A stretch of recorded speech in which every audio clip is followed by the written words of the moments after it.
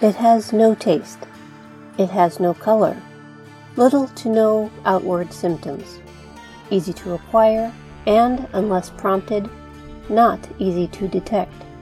But, administered in the right way, in the right dosages, it promises a lethal outcome. Arsenic. It's been around for centuries and used in a variety of ways. It's been used in the beauty industry for that lily-white skin. Its powerful metallic essence was used to help treat venereal disease and parasite infection. It was put into tonics to combat ailments of all kinds. But when used as a poison, it can kill fast or it can kill slow. But no matter how long it takes for death to rescue the victim, it is a most brutal and unforgiving way to perish, and it has long been known to be a death sentence drug of choice. Welcome, my name is Elizabeth Bougeret, and I'm that person when studying the many facets of history likes to peek behind the curtain, investigate hidden passages, drop into the rabbit hole, or dare to walk in the shadows, because we all know that's where the good stories can be found. Take a listen then to discover what dark or peculiar pieces of American history can be found in my bag of bones.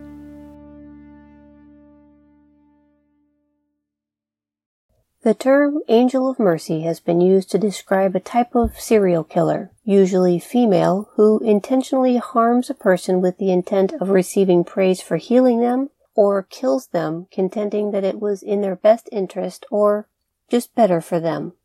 The Angel of Mercy complex can extend into controlling when they feel they should end someone's perceived suffering, and eventually grow into imagined illnesses projected onto others that they then need to attend to. She was known as the Good Samaritan, a quiet, gentle woman that lived a responsible life on a farm about 50 miles from the heart of St. Louis, Missouri.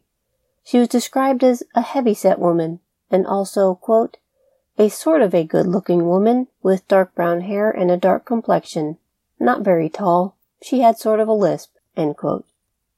In 1928, when she was arrested, the facade she created came crashing down as victim after victim came to light in a string of murders. 53-year-old Bertha Gifford was a serial killer. Bertha was born in 1876 near the town of Hillsboro, Missouri. She was one of 8 children, and the family considered her one of the area's, quote, finest and most respectable, end quote. Bertha married Henry Graham in December of 1894. It's said that they both tended a farm and ran a hotel. But not long into the marriage, both were having affairs. Bertha's new mate was Eugene Gifford. He was 7 years younger than she, and when daughter Lila was born, it was unclear who the father was. The marriage became quite a scandal, and everyone had privy to their arguments. Despite their differences, in 1906, when Graham came down with pneumonia, Bertha stayed by his side until the disease overtook him and he died at the age of 34. Bertha claimed the insurance, and after a respectable time, Bertha and Gene married in 1907 and left the town of Morse Mill to start fresh. They chose the area of Catawissa to settle because Gene had family nearby, so they rented a farm. The Giffords added son James Albert to their family in March of 1914. They were a happy family and settling nicely into the small town. Gene raised hogs, cattle, and grew corn, and was well liked in the community and known for his congenial personality.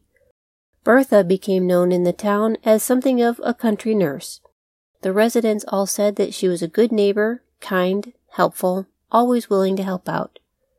One went so far as to say, quote, she'd sometimes walk or ride miles to be at the sickbed or at the scene of an accident, end quote.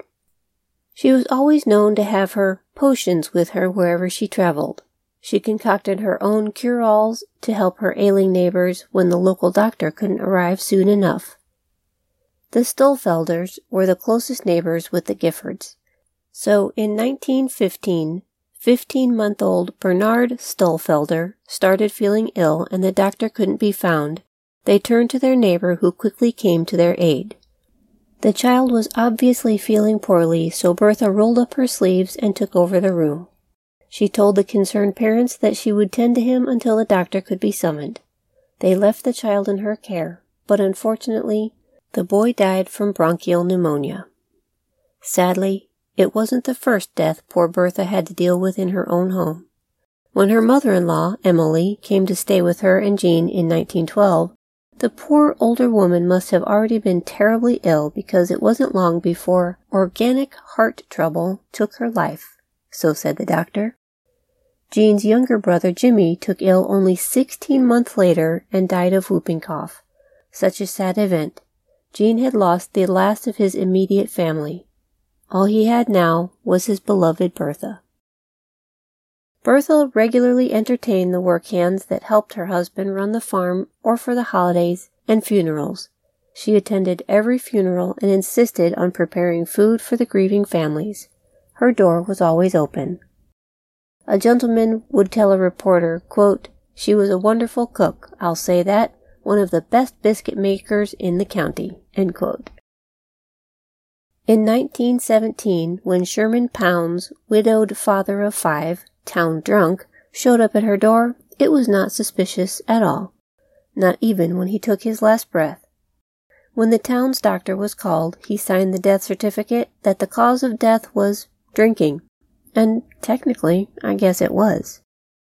In 1921, almost to the day of young Bernard's death, our 15-month-old if you'll recall, his 2-year-old sister, Margaret Stulfelder, came down with pneumonia. Eventually during the trial, Mrs. Stulfelder would say, quote, "We called Dr. Helmker and he prescribed for her. Mrs. Gifford, as usual, came over to nurse the sick baby. She told me, the baby looks as if she's awfully sick. I don't think she'll get well. At the end of the second day, Margaret began to vomit, and after another 3 days, she died." End quote. 1923. The Bend News reported on March 16th, quote, "Catawissa School was dismissed Monday for the funeral of 7-year-old Irene Stulfelder, daughter of Mr. and Mrs. George Stulfelder, who died Saturday night and was buried in Rock Church Cemetery Monday. Many Bend folks attended the funeral of little Irene." End quote. In her testimony, Mrs. Stulfelder said, quote, "Irene had always been troubled with worms, and when she got sick in 1923, we called Dr. Hemker. He prescribed some stomach powder, and she seemed to be getting along very well when Mrs. Gifford came by. Mrs. Gifford nursed her, and she started to vomit. She was sick 9 days when she died." End quote. That's 3 children. 3 Stulfelder children. Quote, "We did not think there was anything strange about the death of our children. Everybody in this part of the country knows that Mrs. Gifford has a wide reputation as a nurse." End quote. Hello listeners, we are Katie, Amber, Kylie, and Matt, and we are the hosts of Save Me an Aisle Seat, a show that talks about musicals in an understandable and relatable way.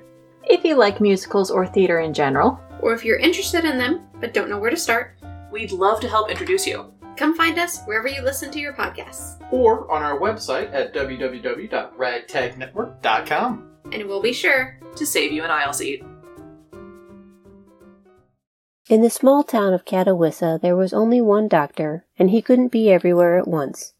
It was difficult to find him at times, and even if he could come to help, he couldn't stay to nurse the patient to health again. Real nurses were a luxury that the folks of Catawissa couldn't afford, so they were grateful for a woman such as Bertha who wasn't afraid to step in and help. She would even stay and cradle the sick patient through the most difficult of times.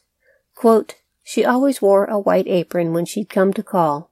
Later on, I think she started to wear a regular nurse's outfit. She was always meticulously clean. She could be so friendly and warm." End quote. Most country people back then accepted help. Quote, "You have to understand, in rural area like this, people took death as a way of life." End quote. Jim Ogle was a hired hand to the Giffords.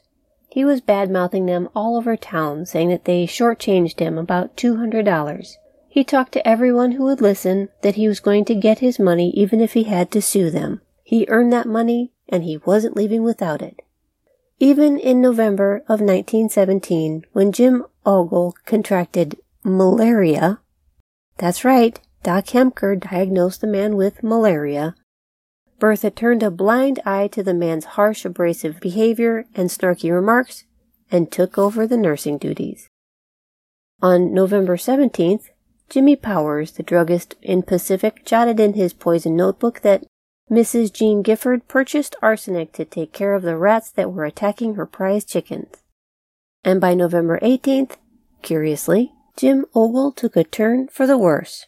The doctor was called back and noted the severe stomach cramps and documented gastritis as the cause of death. 1922. Beulah Pounds, age 3, dies on the 26th of December.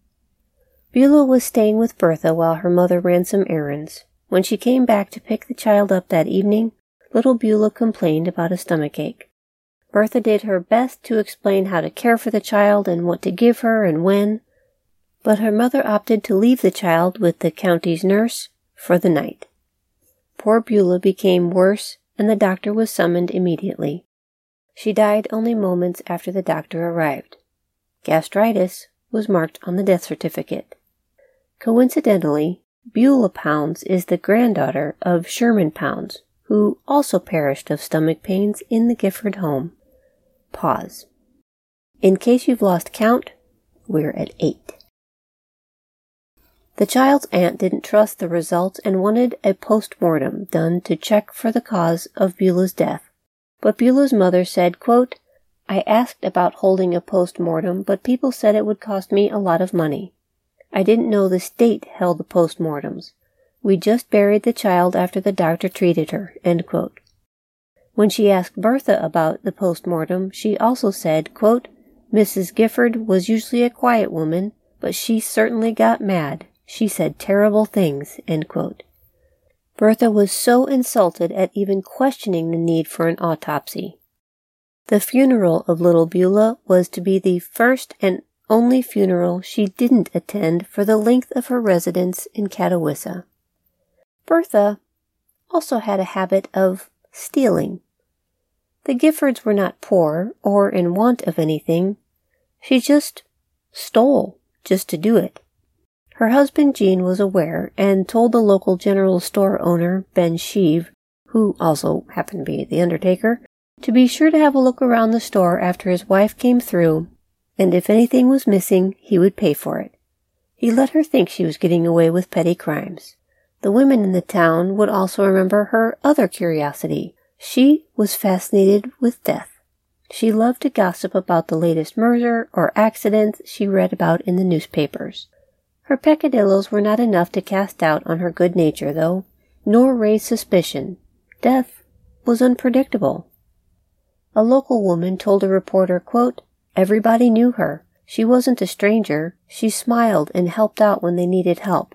They saw her all the time. Some of them may have had suspicions now and then, I don't doubt it, but to really believe that she was a murderer meant tearing off that smiling mask and looking into the face of a monster. It's a terrifying thing. The truth is that there wasn't real suspicion for the longest time.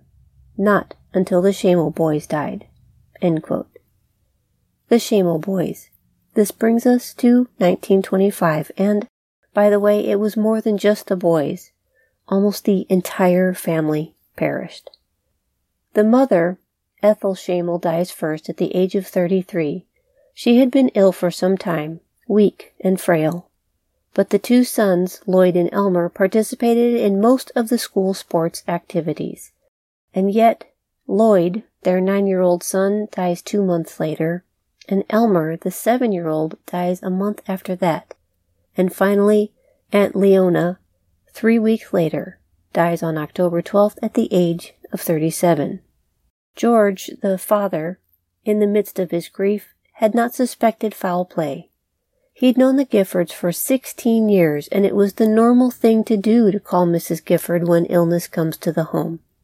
In 1928, he shared this statement with the reporter, quote, "Mrs. Gifford sent for me, and I got to the house on Saturday night with my 2 boys. The next night, it was Sunday, Lloyd was sick with a stomachache, Tuesday night, he was dead. A little more than a month went by, and the same thing happened to my other boy. I thought it was just bad luck at the time." End quote.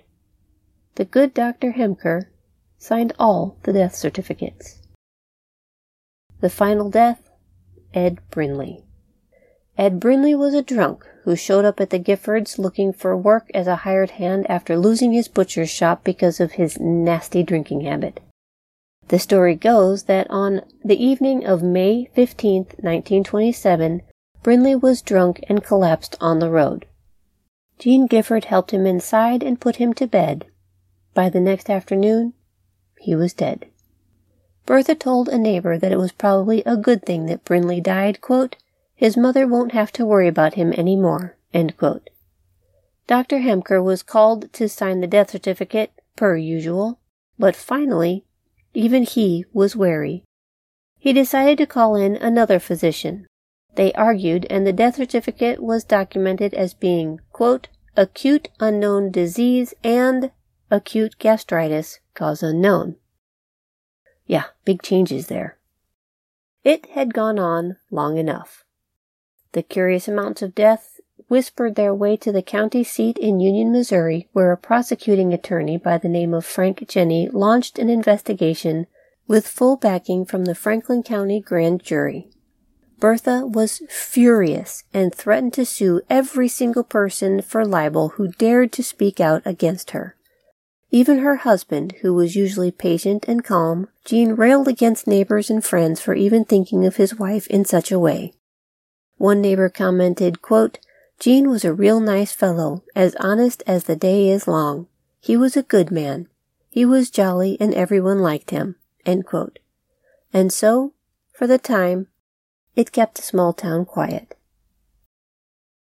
A little backstory to help the perspective of how the prosecutor, Frank Jenny, was able to bypass the witnesses that were holding him back from further investigation.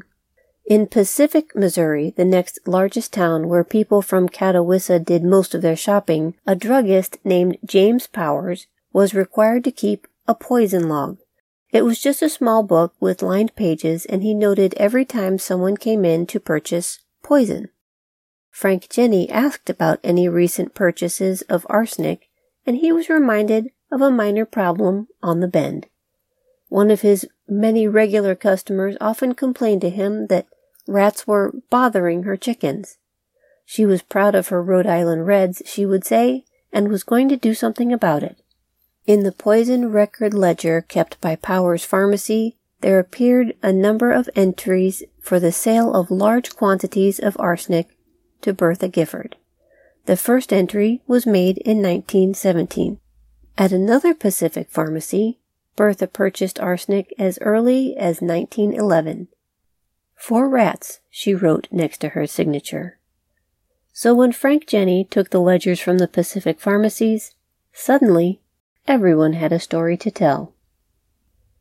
August 23, 1928, an indictment against Bertha Gifford was filed for 2 counts of first-degree murder in the deaths of Edward P. Brinley and young Elmer Schamel.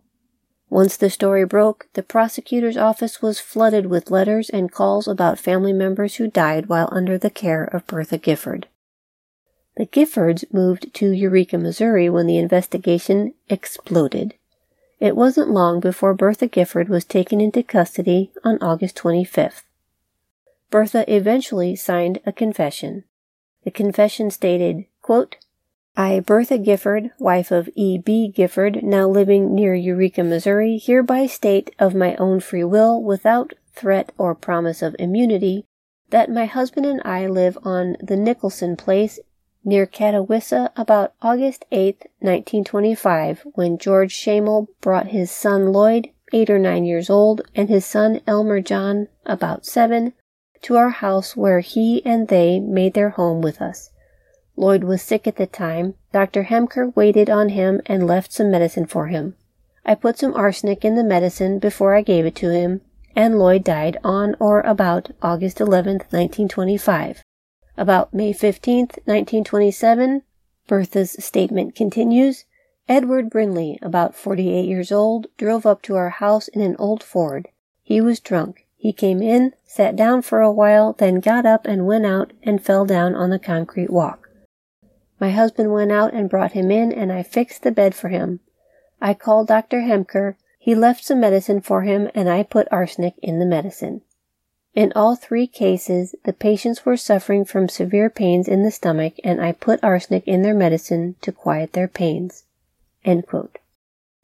"I did it to ease their pains," she would say again. When Mrs. Gifford was moved to the Union Jail, she discovered that her confession had been released to the public, and she lost it. She denied ever saying anything and began moaning and pacing her jail cell. Jean hired a lawyer, and they entered the plea of not guilty. He stood by her, telling the press, quote, "She was just nervous when she said those things. They excited her, and she made those statements. She didn't know what she was saying." End quote.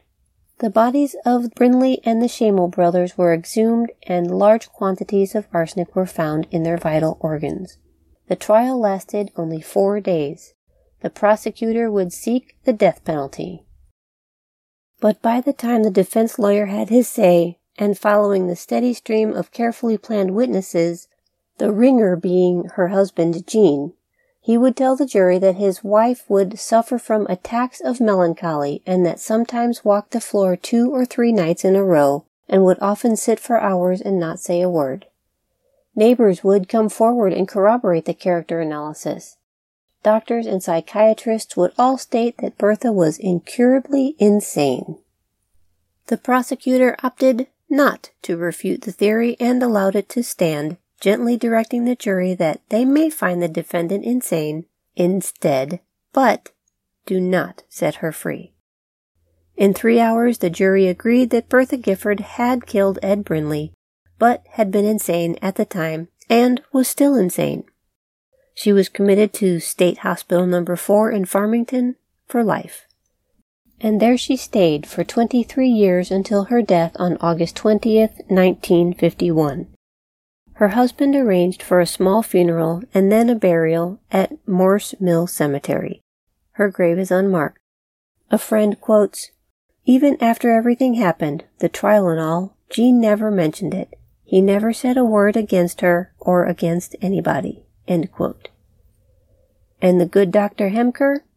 He was railed against by the state health commissioners in a statement about the doctor's actions. He says, quote, "It's a physician's duty to determine the cause of death before filing a death certificate.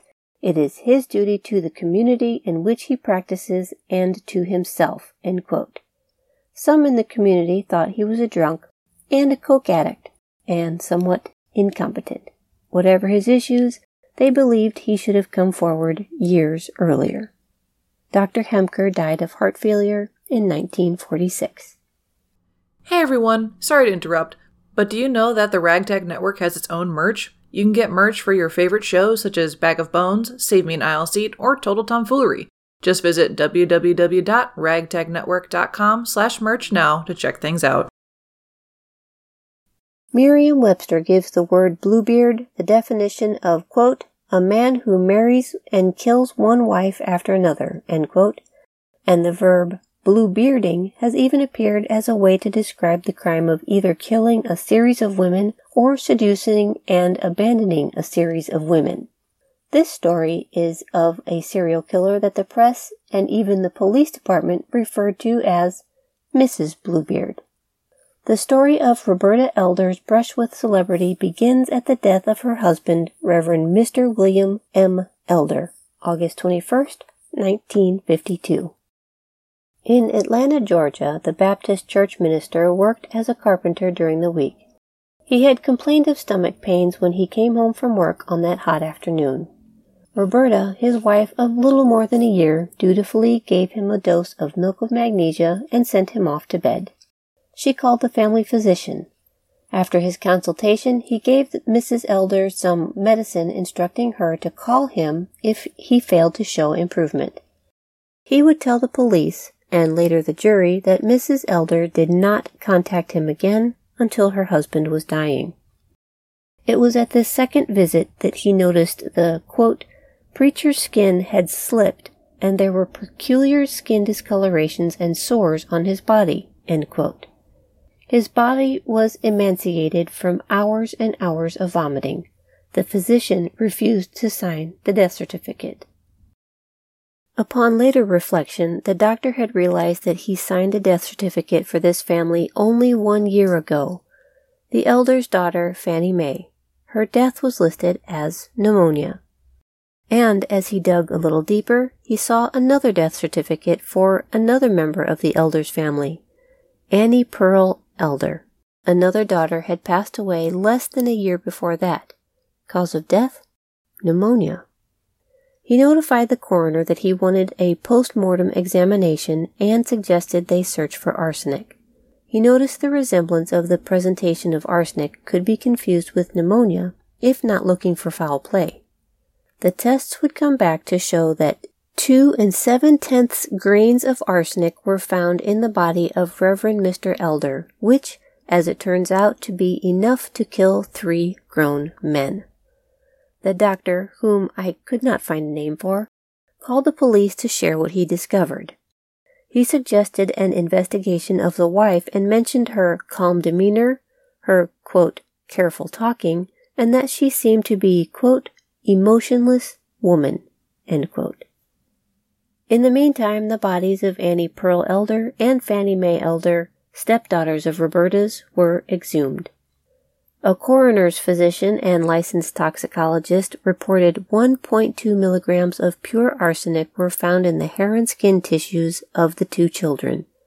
Mrs. Roberta Elder was arrested in connection with the death of her husband and 2 stepchildren on September 26, 1952. Detective J. E. Helms led the investigation. He gathered a team and they went back as far as 1938 looking for people who have died in Robert Elder's circle. They came up with a list of 13 suspicious deaths surrounding their prime suspect. The first death they came up with is John Woodward, who was 36 at the time of his death in 1938. He was considered her common-law husband, and when they discovered that he died of unnatural causes, they knew they were onto something. I couldn't find any record of her first husband, but his children, Willie, who was her stepson, was 12 when he died. Their son, James, was 13 when he died. Not sure how that happened, but the records are not very clear with the dynamic of the family, but both boys died in 1939. Willie Mae, a daughter, was only 2 weeks old, and Lizzie Mae, who died at only 1 week old, and I don't have the dates for their deaths. In 1943, there are records of 2 more deaths in the family. One is her 1-year-old son, James Garfield Crane, Jr., and her grandchild, Jimmy Lee Crane Hunter, who was listed as being 2 years old at the time of death. Her cousin Gloria Evans and her mother, Mrs. Kelly Brown, were listed as visiting Roberta at her home while she was married to James Crane.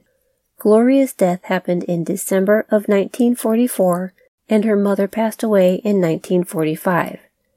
And then I guess she was done with that marriage because in 1947, James Garfield Crane died at 45 years old from food poisoning. I'm sorry that I don't have any stories surrounding these peculiar deaths.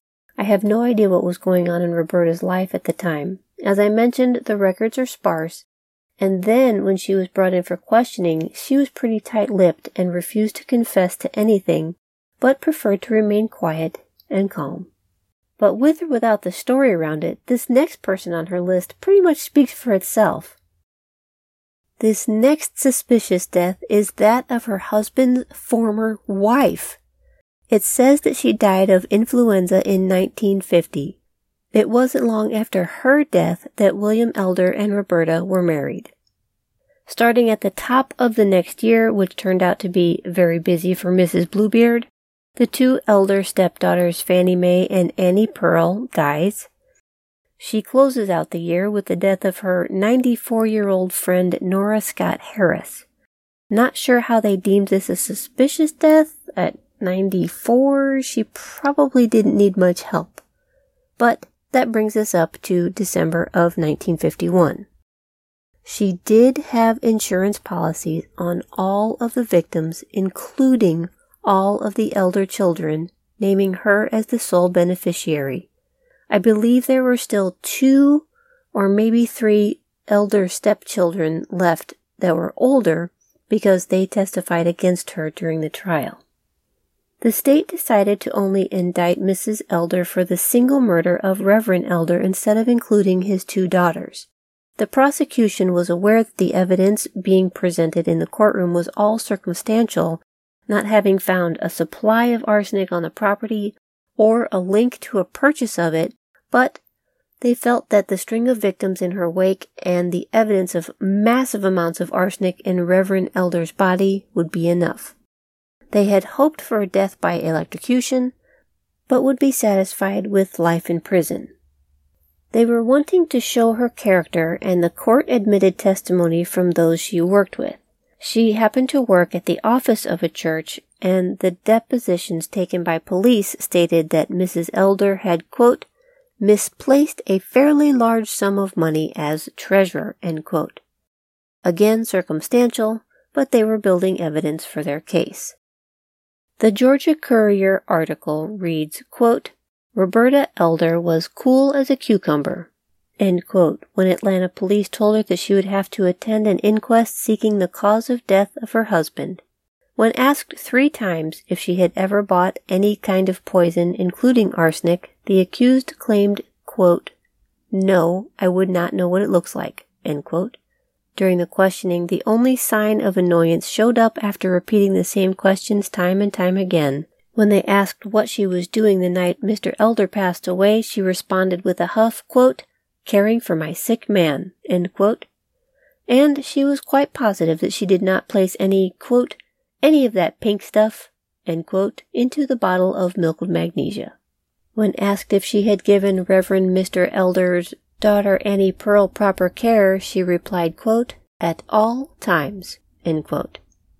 Willie Elder, Jr., 20-year-old son of the late minister, told the court that Mrs. Elder had administered medicine to each of the 3 people who died, and added that he stopped eating at the house after his father's death. When asked why, he replied, quote, I thought if she poisoned them, she might try to get me too, end quote. He testified that he had also gotten sick twice at the breakfast table after eating. After keeping Roberta Elder in custody for 9 months during the investigation, the Fulton County grand jury found her guilty and sentenced her to life imprisonment. She never confessed. She was, quote, just as cool when the state finally got a life-term sentence against her nearly 2 years later. With as much indifference as a cornered possum, Mrs. Elder merely shrugged her shoulders when deputies escorted her from the courtroom, end quote. The last information that I could find on Mrs. Roberta Elder, a quiet woman that kept her secrets hidden for over 14 years, was that she was a model inmate. I could find no records of her death or that she was ever released from prison. Her life had been deleted, much like the lives she took of her innocent victims, some for as little as a $25 life insurance policy.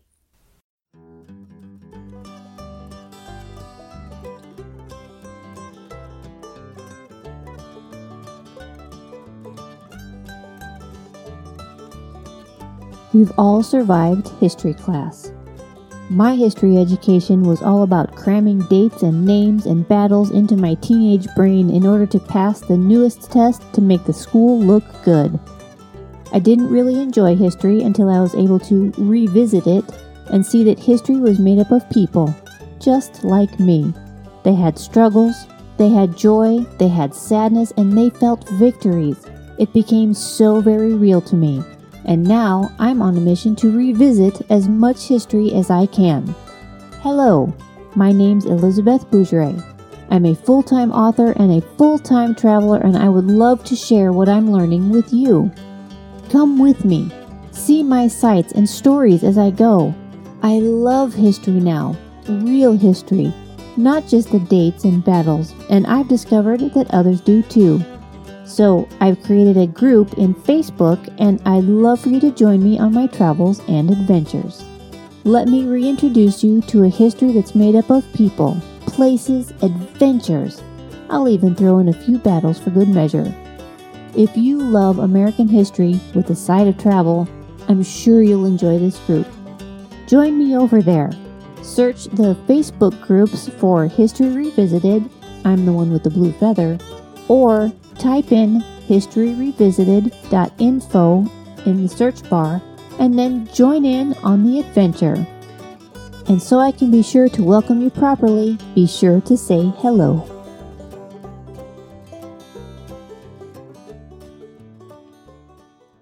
The black widow in nature is a spider who is known for luring her mate to his death once she has acquired him.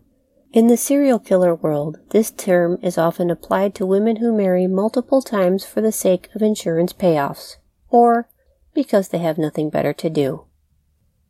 October 14th, 1956. At my death, whether it be a natural death or otherwise, I want my body to be given to some scientific institution to be used how they see fit, but especially to see if someone can find out why I committed the crimes I have committed.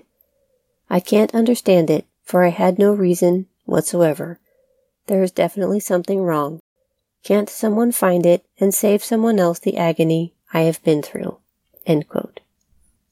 It was 1957 in Montgomery, Alabama, that Rhonda Bell Martin was sentenced to death by electric chair for the crime of murder. She confessed to everything. Last year when she was arrested, she gave a handwritten 11-page report to the police, coming clean of her crimes. This is the culmination of her almost 50 years on Earth. She waits, patiently, reading her romance novel. A copy of the New Testament rests beside her, in which the note was tucked. She has been given permission to take it with her when the time comes. Her life begins in 1907 as Rhonda Bell Thromley. There are not very many records of her youth, but records do show that she was married at 15 in 1922 to W.R. Alderman. The marriage lasted 4 years. She marries again in 1928 to George Garrett. This marriage lasts 12 years and produces 5 girls. The first daughter was Mary Adelaide.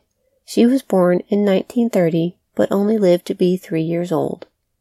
Next came Ellen Elizabeth in 1932, Anna Carolyn in 1933, Emma Jean was born in 1934, and little Judith in 1938. Now if I could just stop here, what a happy family this would be. But that is not the case for the Garrett family. At least, that's not what Rhonda Bell has in mind. While she claims that she did not take the life of her firstborn, she does admit that in 1937 she slips arsenic in the milk that Emma Jean drinks, and the child dies within days. She then turns the poison to her husband. She adds the tasteless arsenic to his bottle of whiskey, and waits for it to do the work. In 1939, Judith Charlene dies, and Rhonda insists that it was from natural causes. Anna Carolyn, however, is poisoned through a single glass of milk less than a year later. Ellen, her last surviving child, is poisoned. She is 11 years old. I can't help but wonder if she knew that eventually it would be her turn, or if she really believed that all of her siblings died of pneumonia. Would it be one of those horrid stories of where the child realizes what is happening, but they love their mother so much she trusts her through the very end? Ugh, my heart. But Rhonda has come this far. She is now a childless widow. Her mother, Mary Gibbons, comes to what I can only assume would be to console what should be a grieving daughter, only to be slowly and methodically killed by doctoring her coffee every morning with rat poison.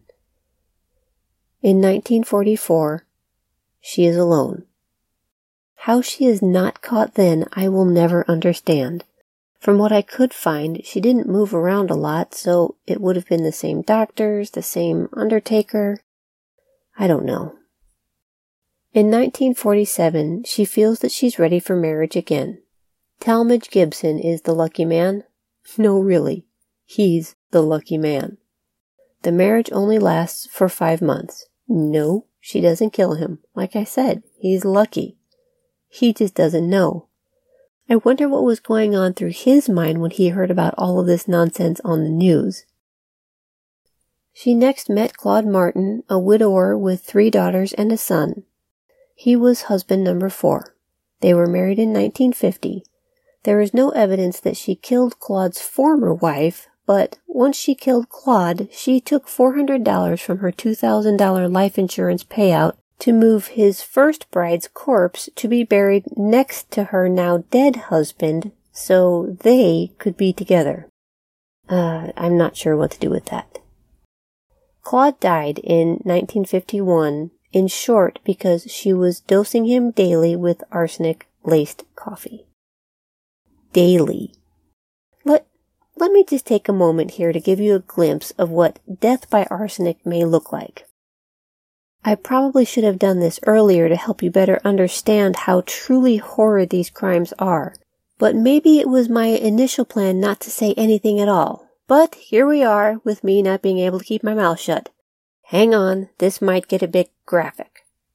So, when someone is poisoned with arsenic, it's not just a quick one-and-done thing. It's not like they go to sleep and you can call it a day. Cash in on that life insurance policy tomorrow from 9 to 5.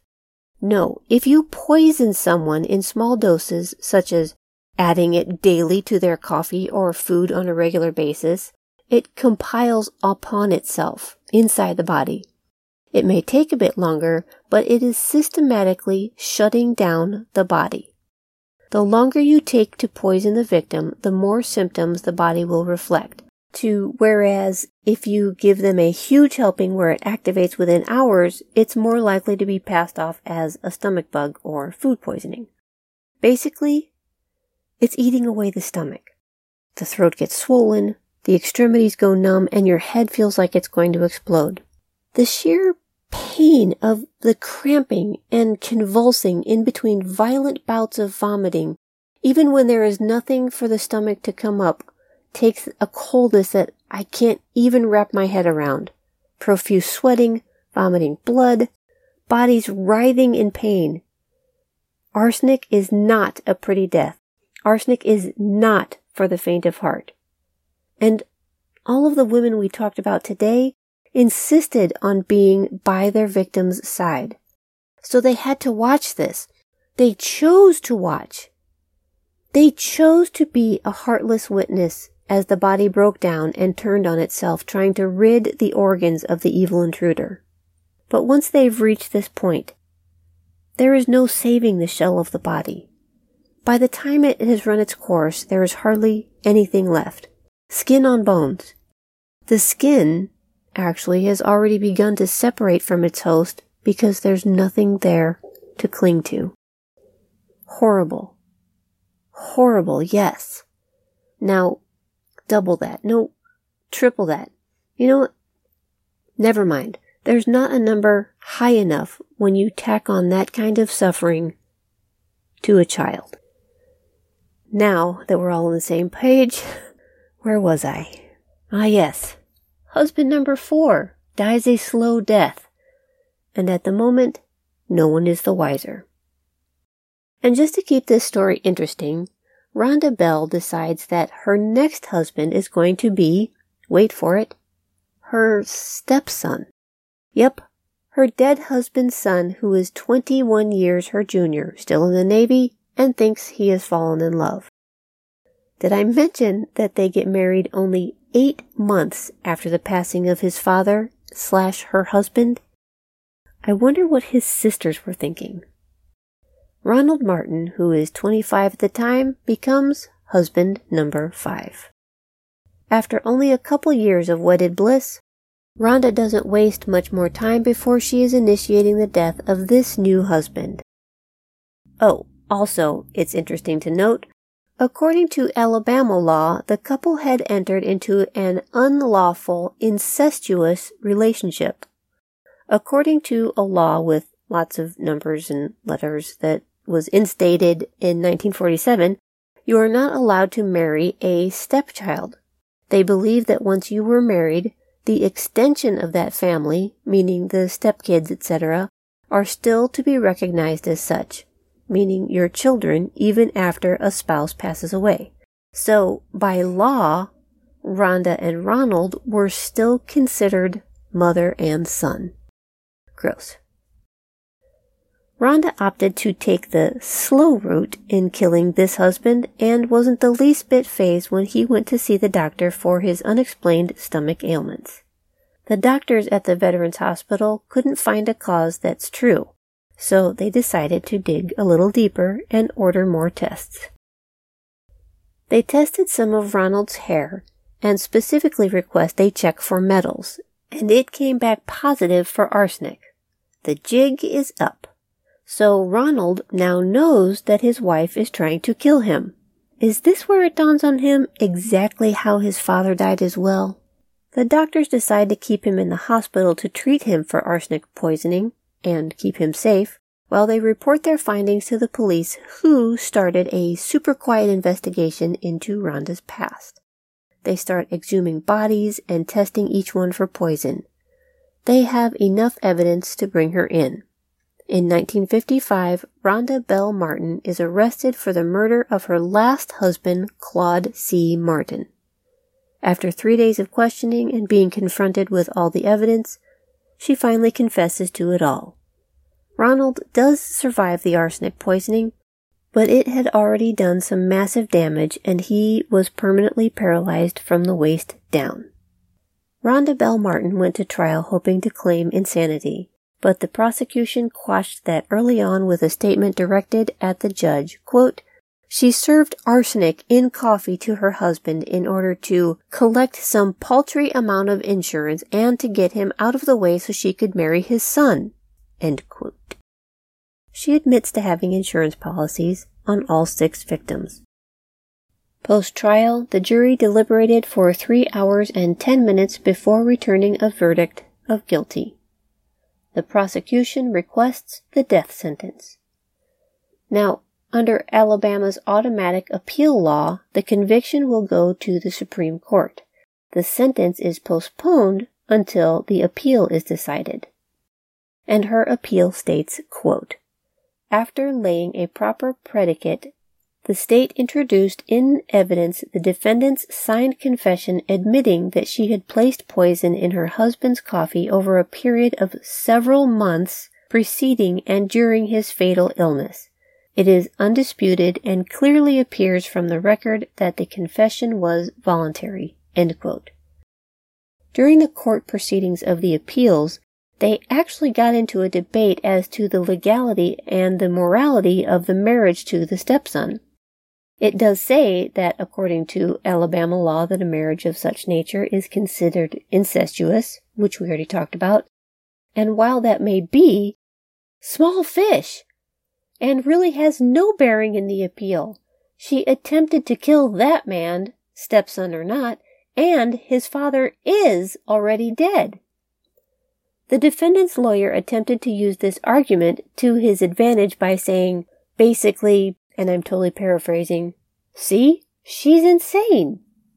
But their final statement was, quote, "We have carefully considered all of the testimony, even though no lawful objection or exception was made thereto, as is required of us, and do not find any testimony that was seriously prejudicial to the rights of the appellant, nor can we say, upon consideration of all the testimony, that the verdict is so decidedly contrary to the great weight of the evidence as to be wrong and unjust, which would call for an order reversing the judgment and granting a new trial." End quote.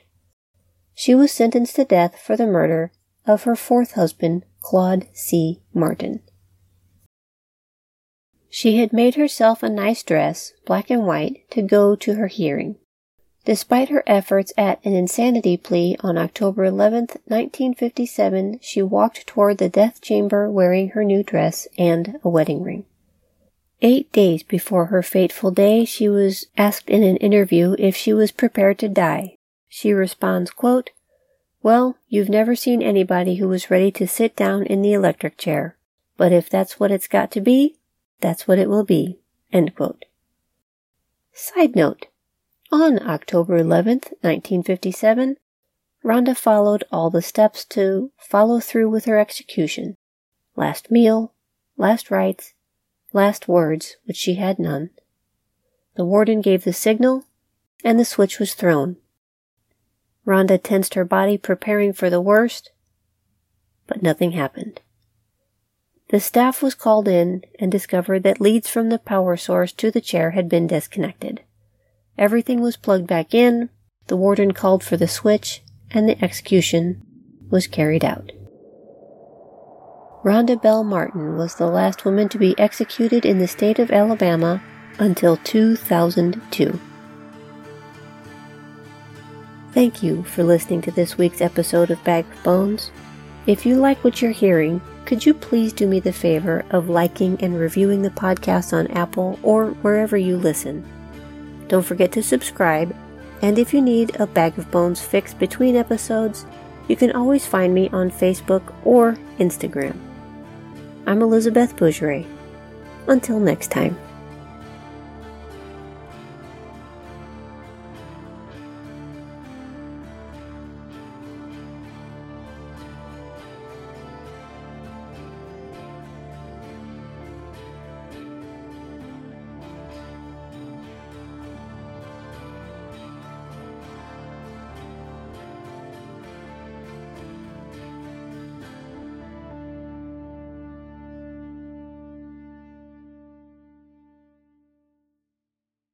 Bag of Bones is created and hosted by Elizabeth Bougeret, produced by the Ragtag Network and History Revisited, music by Johnny Reed.